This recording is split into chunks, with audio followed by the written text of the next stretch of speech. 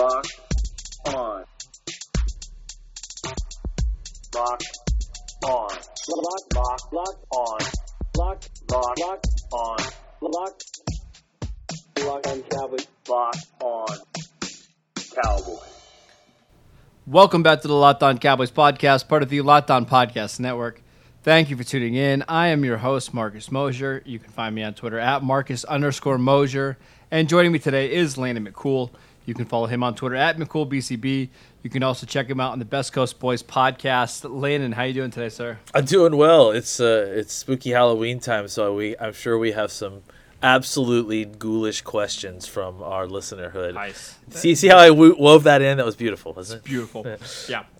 Let's go ahead and jump right into those questions. The first one comes from our friend Pash, who wants to know, why isn't Kellen Moore utilizing Blake Jarwin more in this offense and a little bit less of Jason Witten? Why do you think we're seeing less of Blake Jarwin? Because we've actually seen his snap counts go down just about every week from the start of the season. I would like to call attention to the fact that you did not say this correctly. He asked why Kellen Moore isn't utilizing Blake Jarwin more. Yeah, I got it. Yeah, I want to make sure the pun was in, okay? And thank you, Pat, for the question. I think he hasn't given us quite the upside as a receiver that you'd want. And the real problem, I think, is that he hasn't been he's been pretty bad as a blocker, and I think but we knew that going in, right? No, absolutely. That's baked in. But what's also baked in is that he's a better receiver, and that's the part that's supposed to be getting him on the field. I feel like there's been times where he's not getting open when he's on the field. He's had some drops. I'm not saying that he shouldn't be playing a little bit more and getting some more opportunities, but I can also understand the argument that he hasn't quite lived up to what they had hoped. And I also can listen to the argument, and I don't have the numbers in front of me on this specifically, but I would not be surprised if he is losing some snaps to Schultz, who I think is actually, proving to be a pretty decent blocker at times and can do some of this receiving stuff as well. So I don't know that it's just that he's losing it to Jason Witten. I think Schultz is also maybe eaten into some of that. Yeah, I don't know. I still feel like Blake Jarwin is their best receiving tight end on the team. Am I wrong in thinking that? I think you're right. He hasn't exactly shown week to week that same prowess that we were hoping for. Okay, but it's I think it's one of these things where it's awfully hard to come into a game for 15 snaps and be like, okay, here you go. You're gonna go make plays. Well, I think that's his job. That's his right, job. But there's no feel when you get into the game. It's like a basketball player coming off the bench and, okay, hey, go be our best scorer. You need a little bit of time to get into the game speed and that kind of stuff. Maybe that's true, but the problem is that that's not who you are. You're not the all-star that's being put into the game who has a great two-way game that is easing his way into the game. You're a one-tool player who has a trick, and you need to come in and perform that trick well if you want to continue to be on the field. Like I don't understand why he's a role player. Like if he wanted to be more than a role player, he needs to develop as a blocker a lot. Otherwise, he needs to come in and be a good receiver. And right now, he's been an okay receiver when he's coming in. I don't think it's unfair to say that he hasn't been what we had hoped he would be. And I think that you may be right that maybe he needs a while to warm up, or he needs a larger role to kind of get into it. But unfortunately, that's not your role, man, and you're not good enough to dictate getting fed a bunch of snaps in order to get you going. You need to get going now, or we'll find other ways to distribute those snaps. We have other players that are better that can eat up those snaps gladly. Okay, that might be fair. Let's go ahead and move on to a different question. This one comes from Dadpool. I like it. Nice. I am recently under the impression that Rod Marinelli's rotation system hurts our defense. He says fresh, lesser quality players are still lesser quality players. Do you agree that the rotation system lets opposing offenses off the hook sometimes as you constantly put lesser players on the field? I think if you don't have the quality at those second level positions, then yeah. But I mean, I think the goal is to have that quality. I think what's been happening is that there was, as much you want to talk about guys who I don't think have had a hard time translating their training camps into the regular season. I think Blake Jarwin has been one of these guys, but I think another one of these guys is Dorrance Armstrong. And I think that's. I don't really blame them so much for that because I saw it with my own eyes. Like the dude is just, I don't know, like he has not translated his game completely to the other end, and I think that's been a big part of that of this issue. And then I think having a at best 60% Tyrone Crawford, even before he went on IR. I think that's also been a huge part of this problem is that he's a guy that's supposed to be a big part of this rotation and a big part of what's been missing. So I think you've taken a hit there. I think that they've done some things obviously by getting Bennett that to kind of help that situation. But no, I actually disagree. I think that the rotation system, it helps keeps these guys fresh throughout the season. And when you have a good mixture of players, I really think that it's a great way to attack a defense because you're getting guys playing with their hair on fire every single snap throughout the game, throughout the season. And it's also important to remember that part of the reason the Cowboys use a rotation system isn't just to get through games, but also to manage these guys throughout the season. Yeah. So, when we get to late December or hopefully to January, you're not getting a compromised DeMarcus Lawrence or Robert Quinn. You're getting guys that are fresh. So when they are playing those 65, 70% snaps, they can be full bore at the quarterback. So I think this is a way to preserve them as the season goes along. Any final thoughts on the defensive line rotation before we move on? I just think that if you look at it, it's the best way to get the optimal rep every rep. If you rely on one player too much, then you're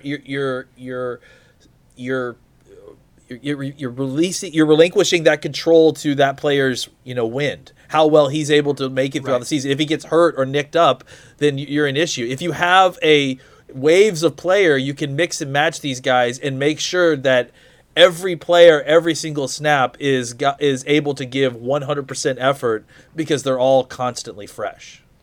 All right, let's take a break. We'll come back and we'll answer some more of your Twitter questions. This next one, Landon, comes from Chris. He says, no extension for Dak or Amari during the bye week. Given each of their respective seasons so far, what do you realistically expect those contract numbers to look like? And when do you expect them to get done? I know you and I are kind of on the same page here. We really don't stress about these contract things very much. I know a lot of other shows, they lead off Sports Center at night talking about the Dak Prescott contract. We don't worry about them too much because we know who is eventually going to sign those checks and that the Cowboys never let go of players they want to keep. But let's just kind of ballpark here. What do you expect Prescott's number to come in at when he finally signs? I mean, like somewhere between 35 and 40 million, probably. I don't know. And let's take it even a step further. This is all a sham. This is. I mean, you want to talk about You want to hear the conspiracy theory here? Here's the conspiracy theory. Well, why did you set it up like I love conspiracy theories? Well, no. I'm suggesting that this is my conspiracy theory, but I don't think it's really that it's conspiracy theory. I think it's true. This whole conversation about all this media generated talk about salary cap. First of all, that helps the owners keep the money, the contract negotiated down, because now they can always, the salary cap has always been a tool for the owners to not have to pay the players as much. And really what's going to happen is that they're really talking about, how are they going to pay for all these people? How are they going to pay for all these people? But what that's doing is depressing negotiations. And ultimately, what they're trying to do is get all these deals done before the next TV contract gets announced. And when it does, everyone's going to realize, oh my gosh, the salary cap is going to explode. But that's fine because I've already signed Dak, Amari, Zeke. all these guys to a contract under the premise that how are we going to ever fit these guys under the cap? We got to find a way to negotiate. We got to find a way to fit all these guys inside the predetermined. You guys got to work together to get everyone underneath the cap. Blah blah blah blah. Yeah, I think ultimately what this is Jerry Jones and a lot of the owners they run the cable company called NFL Network, and ESPN, they all take their cues from the same people, and they talk about this stuff when there's not anything to talk about. And ultimately what it does is that it helps the owners kind of negotiate lower prices under the guys that they're not going to be able to fit things under the cap when they know that they're about to sign a huge multi-billion-dollar deal with these TV companies that's going to explode the cap over the next few years and make all these deals look like absolute bargains afterwards. So, yeah, that's why I don't really worry about these numbers. But I would say Cooper probably somewhere underneath 20 million, and Dak somewhere between 35 to 40 million. But don't worry about it. Who cares? It doesn't matter. Can I give you a little bit of a rumor that I've heard from Dak's side? Okay. He's okay taking $33 million a year. Actually, now I know there was some debate that he wanted 40, he wanted 35.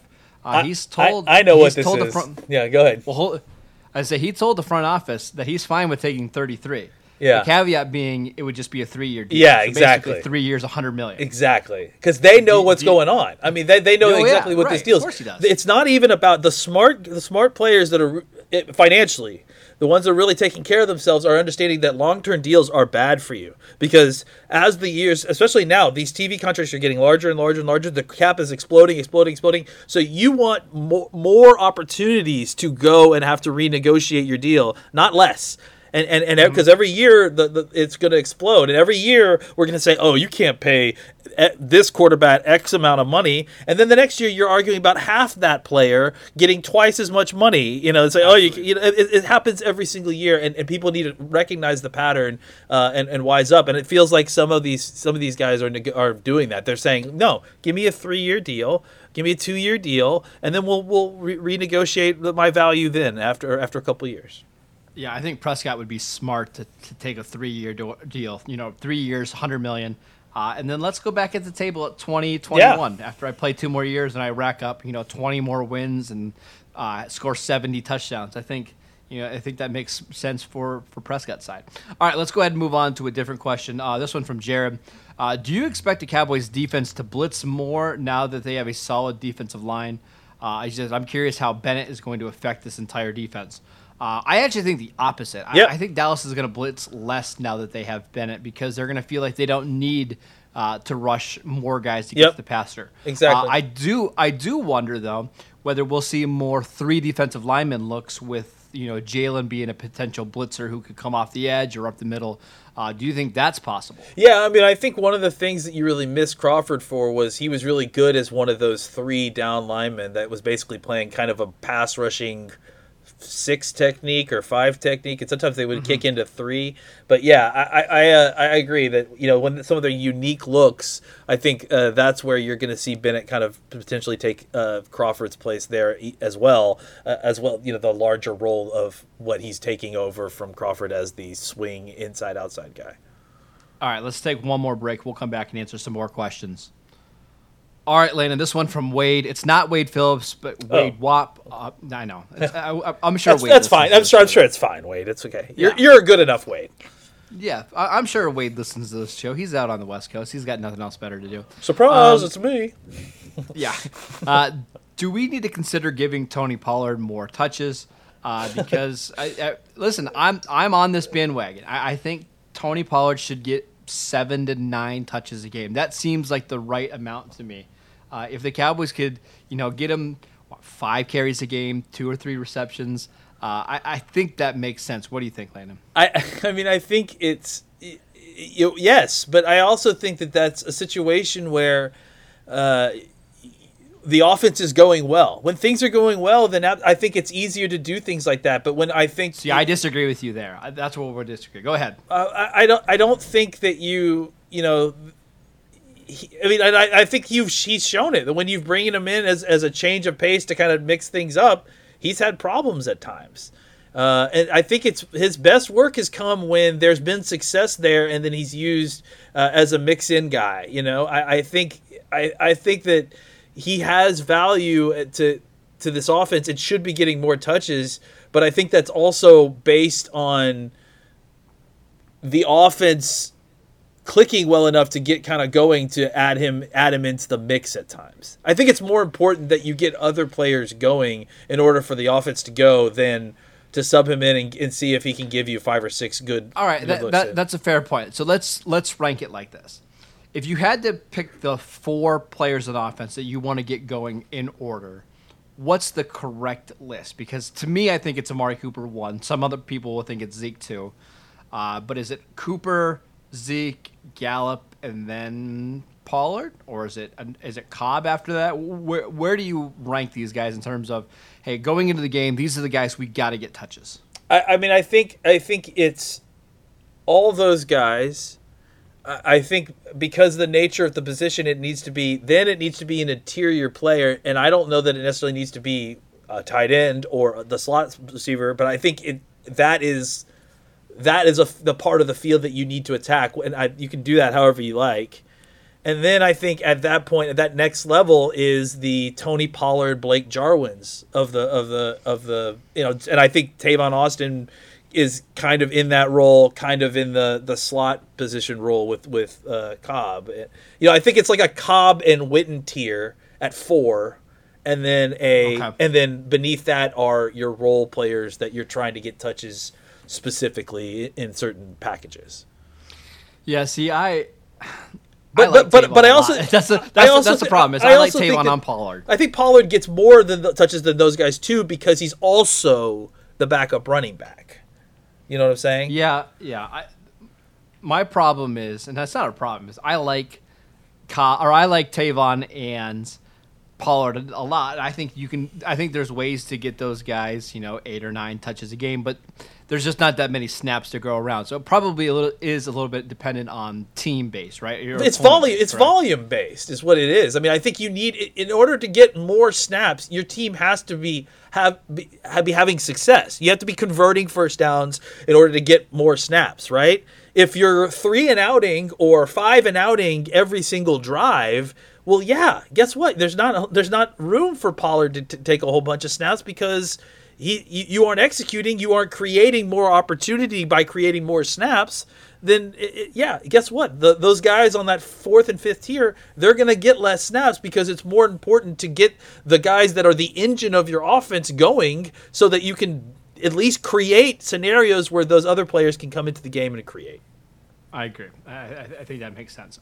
This next one comes from Dak 4 Wide. He says, Chidobe Awuzie is a safety and nobody knows it. We agree, man. Wow, I love just the bold statement like that. Yeah, no, I mean, I think Chidobe is played better than people are giving him credit for. I generally think that I would like for him to take another step at some point, because I feel like he's not just being burned. Like, he's not. I mean, I remember what bad second cornerback play looks like. I don't think that's what we're getting with Chidobe. You know what I'm saying? I think it's time for him to take the next step of getting more pass deflections and or interceptions. Can I give you a breaking news update from Calvin Watkins? And I want your opinion on it. Okay. Not only was Tristan Hill late to a meeting on Thursday, but he also fell asleep during a speech by Hall of Famer Isaiah Thomas today. What are your thoughts, Landon? Wait. He fell asleep during one of the talks? Was that on Tuesday? He fell asleep during Isaiah Thomas's Hall of Fame. Hall of Famer Isaiah Thomas came to the practice to talk to them, and he fell asleep. Yeah, I mean, that's. Have you listened to Isaiah Thomas talk before? He's pretty quiet. I don't. He's got like the librarian voice going on. You get in that cold, air conditioned room. You've been working out. It's like you get sleepy. I don't know. I get it. Sometimes you get into a room that's too hot. I didn't get that second cup of coffee. Some guys talking about basketball. You're like, Yeah, I mean, coming from somebody who lives in Lakerstown, you should know better than anybody. Oh, that's right. The Lakers are still here, aren't they? It's killing me, man. All right, that is it for today's show. Thank you for tuning in. Make sure you download and subscribe to the podcast on iTunes or wherever you get your podcasts. Follow Landon at McCoolBCB. You can follow the show at Locked On Cowboys, and I'm at Marcus_Mosier, and we will see you next time.